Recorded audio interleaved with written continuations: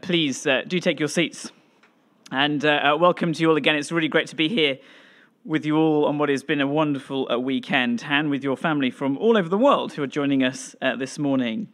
And as we turn to Psalm 1 this morning, a psalm that I had picked specifically for Han as I prayed over what I think would be right for him to hear this morning after making this public declaration of faith, I did so genuinely not knowing that you, Han, are named after this psalm. This sort of cropped up over the course of this week, as you know, in the conversations that we had with your mum. I did not know this. This is remarkable. And if I've got this correctly, Chang Han, that's your name, means prosperous and abundance, which is based on the Chinese translation of verse 3 of Psalm 1, which reads this: He, that is, this blessed man of Psalm 1, is like a tree planted by streams of water that yields its fruit in its season and whose leaf does not wither. In all that he does, he prospers. That's quite remarkable that that's happened, and praise God for his spirit in bringing these things together. And that verse is actually the center point of the whole psalm: abundance, blessedness, and prosperity. And the picture of this tree that is planted lush and strong in continuous streams of life-giving water, that is the picture of the opening verse, the picture that the psalmist paints for what this blessed man of verse 1 looks like. The psalm is unashamedly about happiness and blessing and richness in life. And on the day of your baptism, Han, as your name pays homage to, that is everything that we as your church family would want you to remember about what is desired for the Christian. Everything that God desires for you in your life and your eternity, and for all of us as Redeemer, as Christians, and for all of you who are listening this morning, even for all of you who don't yet perhaps know Jesus yet. God wants for us all that kind of life which you have been baptized into, Han, a life of happy blessedness. So the issue here for the psalmist in Psalm 1 is God's blessing, or the good life, if you like. This psalm tells us how to be happy. It tells us where to find the one thing that the world truly wants. And for all of you listening today, those of you online as well, and especially those of you who perhaps aren't Christians, as you support Han as a friend or a family member, maybe that's not what you expected to hear this morning. The fact that the Christian life is all about seeking an answer to the question of how to be happy and blessed and prosperous. But even more than that the Bible is really keen on giving us the answer to that question. And the short answer that this psalm gives is that the life of blessing, the good life, the life of happiness, is the Christian life. More specifically, the authentic Christian life, one which is daily living by God's word. We see that in verse 2. The one who is blessed is the one whose delight is in the law of the Lord, the word of God, and on his law he meditates day and night. I wonder what you think of that. My honest opinion, when I was reflecting on this psalm as a young man, was, really? I mean, of all the options out there, the happiest life that is available to me in the world is the Christian one. A life that is spent meditating on the law in the Bible. Really? That sounds quite boring, if I'm honest. The real life of blessing, the good life, is this the best life in terms of the whole rank of different types of lifestyle that I could possibly live? It's the Christian life. I don't know about you, but naturally I wonder if we just don't really believe that, even as Christians. As Christians, we might know in our heads that the life lived on God's word is the right way to live, but is it the best way to live? Is it the happiest way to live? And for those of you who aren't Christians, you may think, jog on. Meditating on anything, let alone on this book, doesn't sound to be the most happy experience I could have in the world. It might be a worthy thing to do, but certainly not the happiest. But that is what this Bible is saying. For true happiness, you must live according to God's word, the Bible. And that is why, Han, you have made this decision. And that is why this psalm is here, so that you will be encouraged to keep on living the good life in the Lord Jesus Christ that is promised for you. So let's dive into the psalm now to look at all those things. And as we do, the first thing we see in this psalm is that in verses 1 to 4, the psalmist shows us that there's actually two ways to live. The two ways that Hugh just spoke about before he read. For before pointing us to the path of happiness, God actually points us first to the path that is the opposite of that, the path that leads not to happiness, rather to misery. And it's like the psalmist is sort of putting up a big sign right at the front of this psalm saying, if you want to be happy, don't live this particular way. We see that in verse 1, the life of misery. Verse 1, blessed is the man who walks not in the counsel of the wicked, nor stands in the way of sinners, nor sits in the seat of scoffers. Now, the counsel here means the advice, if you like, the advice of the wicked, the teaching of the wicked. Don't follow their advice, in other words, if you want a life of happiness. And that makes sense on the face of it. But the question is this: who are the wicked here in the Bible? It's not a term we like hearing very much with our 21st century ears. It's one that, I suppose, conjures up the very worst in society, doesn't it? The murderer, the rapist, the drug lord, the gang member. Those are the wicked people, if you like, in our society. Well, Psalm 10 actually gives us a very good definition of how the Bible views the wicked, and it might surprise us. Psalm 10 verse 4 says this, says, the wicked are those who do not seek God. The wicked is the one whose thoughts are, there is no God. Or in verse 13 of Psalm 10, the wicked renounce God and says in his heart, you, God, will not call to account. The wicked, you see, according to the Bible, is anyone who says in his heart or with their lips in public that God simply just doesn't exist. Or the theist who says, our God might exist, but he's not that important. He won't judge the earth. He has no power over our lives as king of the universe, as God of creation.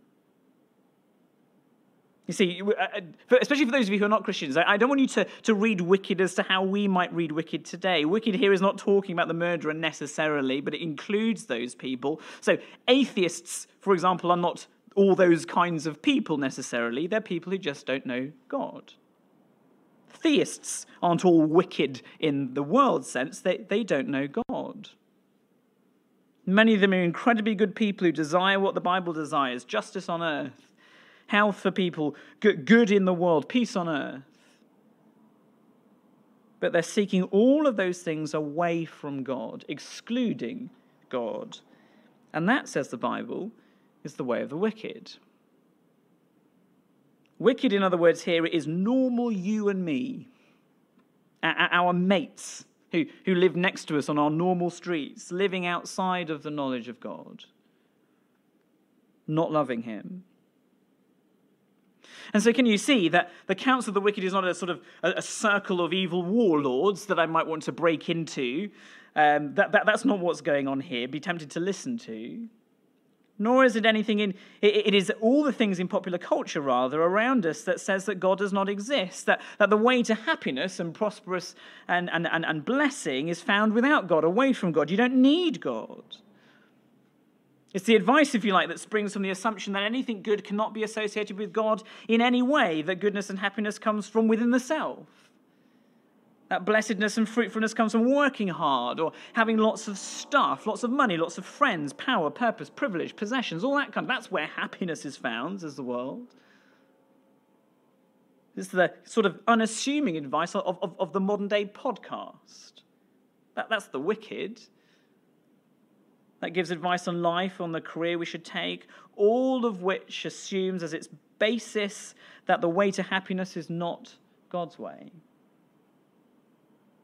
Indeed, God might even be real, some might say, but listening to him, that is not the good life. And as Christians, we know where that lie comes from, don't we? It comes from all the way back in Genesis, the very first book of the Bible, where Adam and Eve, under perfection, under the good creator God, are seduced by the serpent, the devil, that says, God is not true, God is not good, and the way to happiness is not through him. Fun and enjoyment and fulfillment can be had without him. That's the counsel of the wicked. It's the lie of Satan, the lie spun through the ages since our first parents fell for it. The lie that said that sin wouldn't lead to judgment and curse. The lie that said you will not surely die. But of course, as in the beginning, it is today. Living apart from God doesn't lead to happiness. It is a lie. It is a lie that leads to misery and death. And as Adam and Eve fell for that lie, so they died, and so every human since died. Death wasn't meant to be a part of God's world. But because we had chose to abandon God and find happiness our own way, we were shown just what life was like without him. God was being really honest with us. A life of misery and death. But notice what happens here in verse 1 in this psalm as we as humans imbibe this lie. If you've got it in front of you, it'd be really helpful for you to keep it up. Look at the journey that this lie takes. What begins as an attack on our thinking at the point of our minds, that is the advice of the wicked. It's sort of just around me. Well, that then trickles down into my actions, verse 2, where suddenly we are standing in the way of sinners. We're standing there with them. That's sort of adopting the behavior and the habit, isn't it, of the culture around us, assuming and living as if God isn't there. I'm now standing with them. I'm on their side. And then the psalmist continues. What begins in the thoughts and what moves to our actions finally settles into belonging. The path has sort of become a slippery slope, and the person who has listened to the counsel of the wicked now finds himself seated firmly in the seat of scoffers. Can you see? Comfortable. It's now where I live. In the gallery of everyone else, laughing, if you like, at the naivety of Christians, those who stupidly live out this outdated and dangerous view of God. Those who would live what is plainly a repressive and restrictive and dull, an anti-liberal society way of living. But as comfortable as we may have become as humans with this lie, it is a lie nonetheless. And one that comes from God's enemy himself. And we as Christians, well, we need to have that lie exposed. It is so pervasive. Because it lives in our hearts and because we naturally believe it and because it's right up against us in the whole of society. It just seems to be the more real option. Path of misery, says the Bible, comes from adopting the advice of the world, from standing in the way of the sinner, from sitting in the seat of the one who scoffs God. That's the first way you can live. But what of the second way, the life of blessing? For the only true way of happiness, then, is what we find in verse 2, and that comes from the one who delights in the law of the Lord, the one who meditates on his law, on his word, day and night. It struck me that this isn't just knowing God's word or knowing about God's word or even understanding God's word in our minds as it being a source of happiness and blessing. It's not just the one who can answer good questions on the Bible or who knows all the facts about the Bible. But blessedness is given to the one who delights in it. Now, I wonder what it means to delight in something. I wonder what you would delight in doing. Obviously, you all delight being here this morning, but where else might you delight to be? Where would you love to be? What gives you real joy? For me, it would be sitting at Lord's Cricket Ground in London, watching England in a 5-day test against the Aussies. I would delight in that. I would soak up the atmosphere and the sun and the sound of leather on willow and the gladiatorial matchups against batsman and bowler over a glorious and hurried 5 days of sporting perfection. I know you're all with me on this, but that is something that would absolutely would bring true delight for you, or me and Derek at least. We're going to go together on holiday one time. That is true delight. What is it for you? Maybe it's just a holiday in the pandemic, to be honest. I'm just delighting in the fact that I'll be heading on the road to Pembrokeshire in a few weeks' time with my family. I've not left the city of Edinburgh boundaries for 2 years. I can't think of anything better. Just driving away. It'd be great. You're all wonderful, but I'm enjoying going away on holiday. Maybe delight for you is a particular view, as in literally a scene that you've had in mind that you like to go and revisit, a particular book, a particular film or visual experience, seeing a particular friend, being with your family. Wonder, enjoyment, marveling at something that is delightful, that gives total pleasure and joy. And the blessing and happiness and good life comes to the person who has discovered what is truly delightful. And that is the word of God, the true deep source of ultimate delight, divine delight, the word of God that leads us to the God of the universe. That's the source of wisdom, the place of treasure and life and refreshment and comfort. It's food to feed our hearts. It's the lamp to light our paths. It's medicine to heal our souls. And I will experience that delight as I meditate on it day and night. And that's another interesting word. What does to meditate on something mean? The idea of meditation is not that unusual in our day and age. It is a heavy, popular spiritual device used in the secular world around us all the time. Meditation is really in vogue. Toby, our son, is all but learning meditation at school in his first year. It is literally everywhere. And in the world's understanding, meditation is all about emptying the mind. I think it's called mindfulness, sort of getting rid of things from your mind. That's the sort of thinking of Eastern religions that we've sort of picked up and absorbed into our secular culture. Except the Bible's idea of meditation is completely the opposite. It's not about emptying one's mind, it's all about filling it. Totally filling it till there's no space, filling it with God's word, God's truth. And the word meditate literally means to mumble or sort of spurt out all the time. It's quite an interesting word. So full is your head of God's word that you can't keep it in you. It sort of bubbles over out of you. That's what meditate means biblically, to gorge, to feast on God's word so that it comes out of you, it bursts out of you. You're sort of blurting it all the time, speaking God's truth to others around you. To think about it, for example, while you're running, or to mull it over while you're doing the washing up, sort of chat about it absent-mindedly with our spouses or our flatmates. That's what to meditate means. And we sort of chat about anything else, don't we, in those kind of conversations? We'll talk about trash on TV, we'll talk about sport. I'll even talk about football. I don't even follow football. Why is it I can't just chat about God's word? I'm musing with Jen. Oh, this is what I happen to be reading today. Isn't that amazing? So something just cropped to me. I just remembered what I'd read this morning. That's meditating on God's word. It's a constant ruminating on it, chewing over it all the time, mulling, questioning, pondering, meditating. Do we, Redeemer Church, do that? Do we have such a love for, a delight in God's word, that is the kind of way we treat the Bible? Han, as you seek the life of happiness and blessing and fruitfulness in the world, do you have a love for and do you meditate on God's word for your delight? That is something that we all wish for all of us as Christians, that we would find more delight in God's word. For blessed is the man, says the psalmist, who does just that. That is where we find real happiness, pure joy, and full blessing. And we know that to be the case because of where the psalmist goes next. So what is this person like who delights in the law of the Lord, who meditates on his law day and night? Well, we see this in verse 3, your verse, Han, that this person is like a mighty, fruitful tree.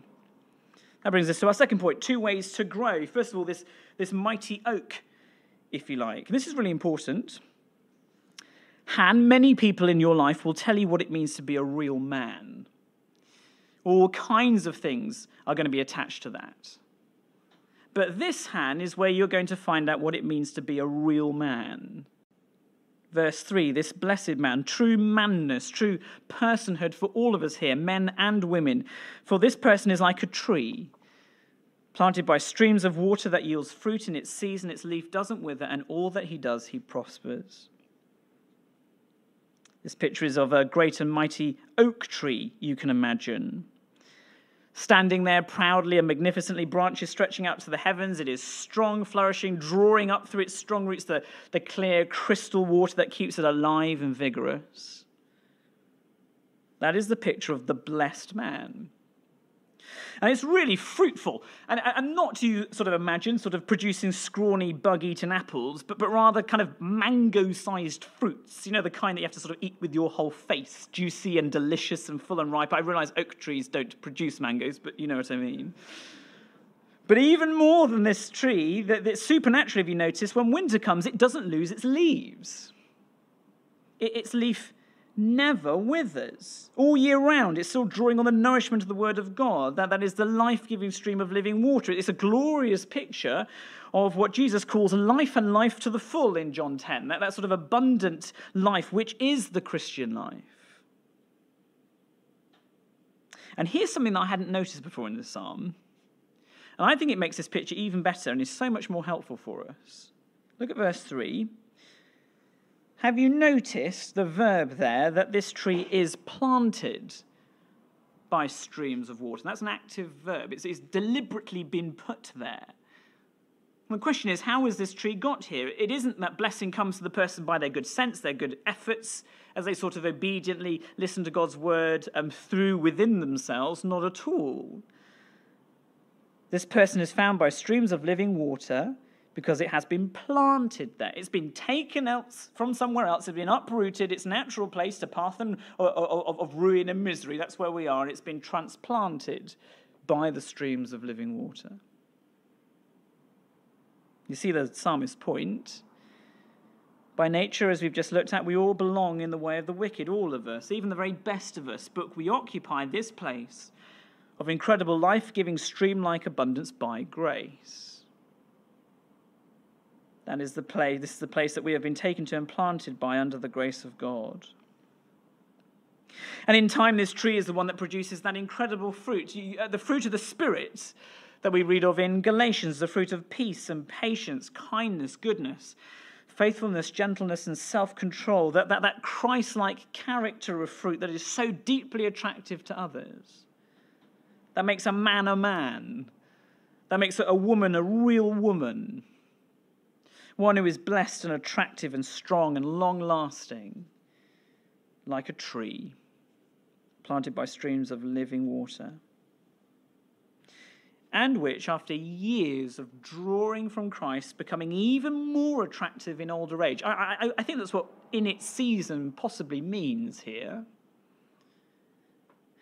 And that means, Han, that the people that you will draw on most to you help in becoming tree-like are those like your godfather Hugh or your godmother Becky, both of whom have been involved in the service today, or your uncles or your aunts, those who are Christian, your parents. And I'm not at all casting aspersions on your age, Hugh, nor Becky, nor any of those people around you, but they are people who are more radiant because of more years of faithful living and drawing up of Christ. For us in Redeemer, it is, if you like, the Bill Orrs that we have seen radiating Christ. More than he ever has.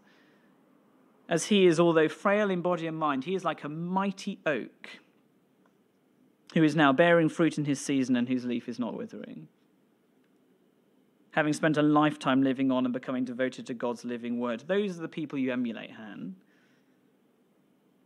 Redeemer, these are the people we use as our examples, as people who are blessed and as people we would only long to be like. However, the contrast is very stark, isn't it, in verse 4, as we come back to a reminder of what the wicked look like in the face of this blessed man.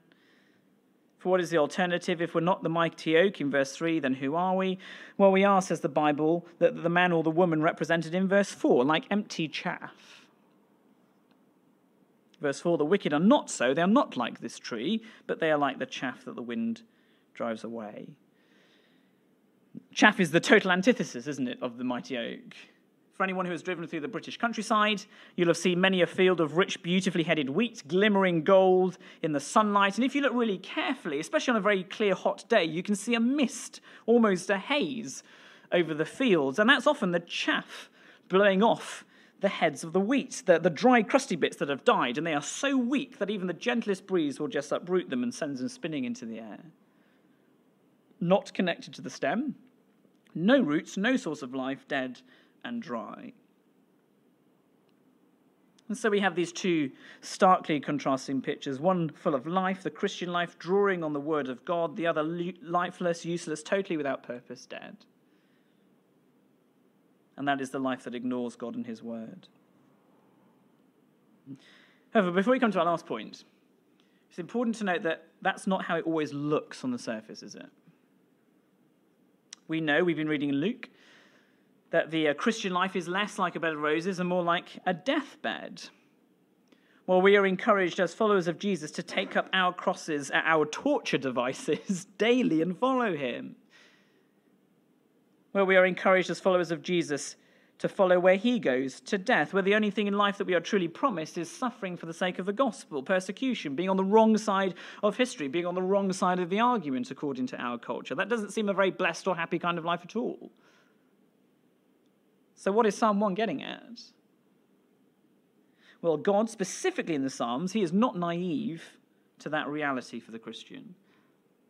In fact, the Psalms, more than any other book, often say that the opposite of this picture seems to be true. It is the wicked who look solid and certain and accepted and blessed and deeply prosperous, whereas the believer appears to be the total opposite, ravaged, suffering, persecuted, vilified, undone, blown away on the wind. But here at the outset of the Psalms, a book, incidentally, which we're going to be diving into over the course of the whole summer from now on, God has given us divine insight on what is real and true spiritual reality. What is actually the case despite outward appearance. The blessed life, true life of satisfaction and joy and substance, despite the lie of Satan, which seems so true, is the life that is found in delighting in God's word day by day. The Hollywood actor may look like he has everything in relation to the Christian in solitary confinement in another part of the world who's lost everything, but it's just not true. That Christian knows the God of eternity, and he has everything. Whereas the famous man, however much he has, well, the wind will blow him away. And that's where the psalmist leaves us. Lastly, what ultimately are the two destinations of these two ways to live, these two ways to grow? Well, the two destinations to reach, verse 5 and 6 explain, despite what it seems on the surface, no matter how healthy or prosperous the wicked, the one living without accepting God as God, not interested in his words, will not stand in the judgment. That is, they will not be present and ruling and reigning with Christ in eternity. They will not stand in the congregation of the righteous, with believers, with God himself. For the way of the righteous, the way of the blessed man, blessed woman, is known by the Lord. That is, protected by the Lord. That's what known means here. But the way of the wicked will perish. They'll end without God, without an eternity with him, without the blessing of true, abundant, and eternal life. That, says the God of the universe, is the stark reality for every human living on the face of the planet. That's the choice. The destination of being unknown by the good God of eternity, or of being fully known by the good God of eternity. However, if we were to leave this psalm here, we will be missing the most important thing about it. For if we left this psalm here, it will leave all of us, Christian and non-Christian alike, you included, Han, quaking in your boots. For you will have that nagging feeling in the back of your mind, thinking that you have to match up to this deeply meditative, holy Bible-focused person in order to be truly happy, and in order to achieve this destination of eternal life. All of us will be thinking that. To be truly blessed, I have to live this kind of godly life, that sort of focused life all the time, day and night. I can't ever hope to be that. I fail even reading the Bible some days, let alone meditating on it, day and night. How can I hope to have this blessed life at all? How can I ever hope to gain the feeling of being a tree, immovable and unshakable in the world? I just do not feel that. How can I ever hope to reach this eternal destination with God? I just can't be all these things all the time. Well, that is where we come to the heart of this psalm. For as we close, Han, you'll be relieved to know that this psalm, even though you're named after it, isn't actually about you. This psalm isn't about me, or about anyone here this morning, or about anyone listening online. Not directly. It's actually about another man. And that man is, and has to be, Jesus. For if we read, blessed is the man purely as us, blessed is any man, any woman, who delights and meditates on the law of the Lord, that is true, but will miss its punch. It needs to be read, blessed is the man. For there is only one man who fulfills the description of Psalm 1 perfectly, isn't there? And he is to be read into it above us. Blessed was the only man who walked not in the counsel of the wicked, nor stood in the way of sinners, nor sat in the seat of scoffers, but his delight, Jesus' delight, was wholly in the law of the Lord. And on his law he meditated day and night. He, Jesus, is like a tree planted by streams of water that yields its fruit in its season and whose leaf never withered. In all that he does, he prospers. You see? As Christopher Ashe says, there's only one person who can truly, perfectly, and personally sing all the Psalms, and that person is Jesus. For here, Jesus perfectly fulfills the blessed man that you could never be, Han. That any of us at Redeemer could ever hope to be, that any of you who don't yet know Jesus could ever hope to be. Jesus filled the void of perfection before a perfect Father that we could never fill. He, Jesus, the Son of God, God himself, came into the world as a human, gave up his glory and became a man, the Son of Man, and suffered and died as a man, for man, on a wooden cross, living the perfect life that we could never hope of living. The life of perfect meditation and affection and devotion and obedience to the God of the universe. The life of devotion that we were meant to live, but our hearts are too hard, they're too spoiled, they're too ruined, we can't do it. But he did it. The man Jesus on our behalf, blessed is the man who fully lived that way, who perfectly meditated on his Father's words, who perfectly sinlessly obeyed his Father God in heaven. Jesus is the blessed man. And so having lived the perfect life, sinless life we couldn't, Jesus also died the death we deserved. The death we brought on ourselves when we fell for that lie of Satan that said we can be perfectly blessed and happy without God. And discovered at our cost that we really couldn't be. As he took all our unfaithfulness and shame and wickedness and rebellion on himself and put it all to death with him on the cross. And for everyone and anyone who calls on the name of Jesus to be saved in repentance of sin and in faith in him, they are saved. And in him, at that very moment, become in Christ that tree planted by streams of water. That is how they are planted.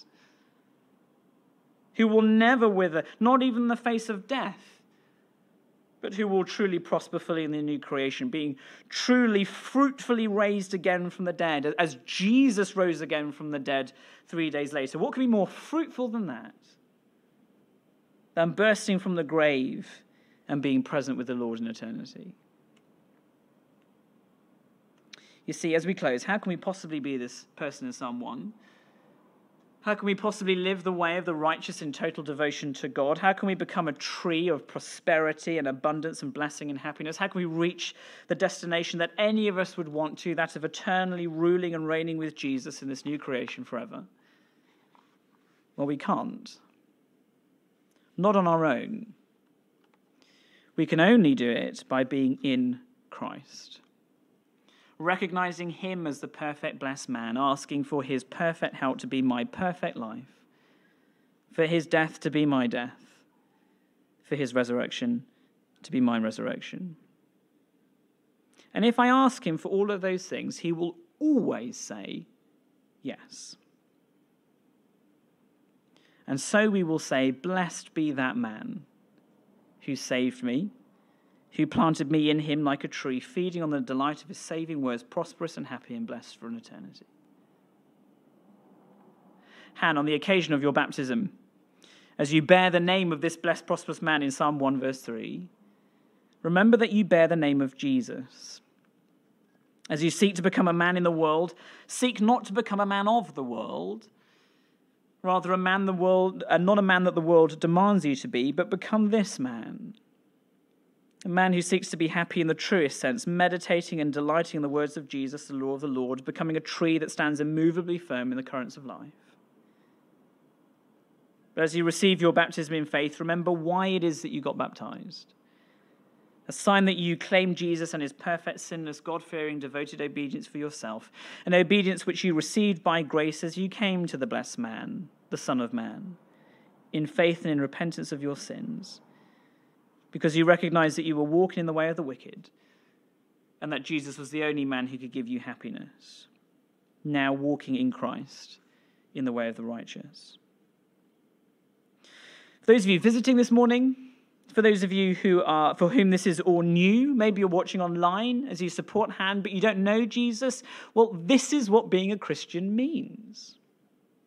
It is not being religious or subscribing to a religion.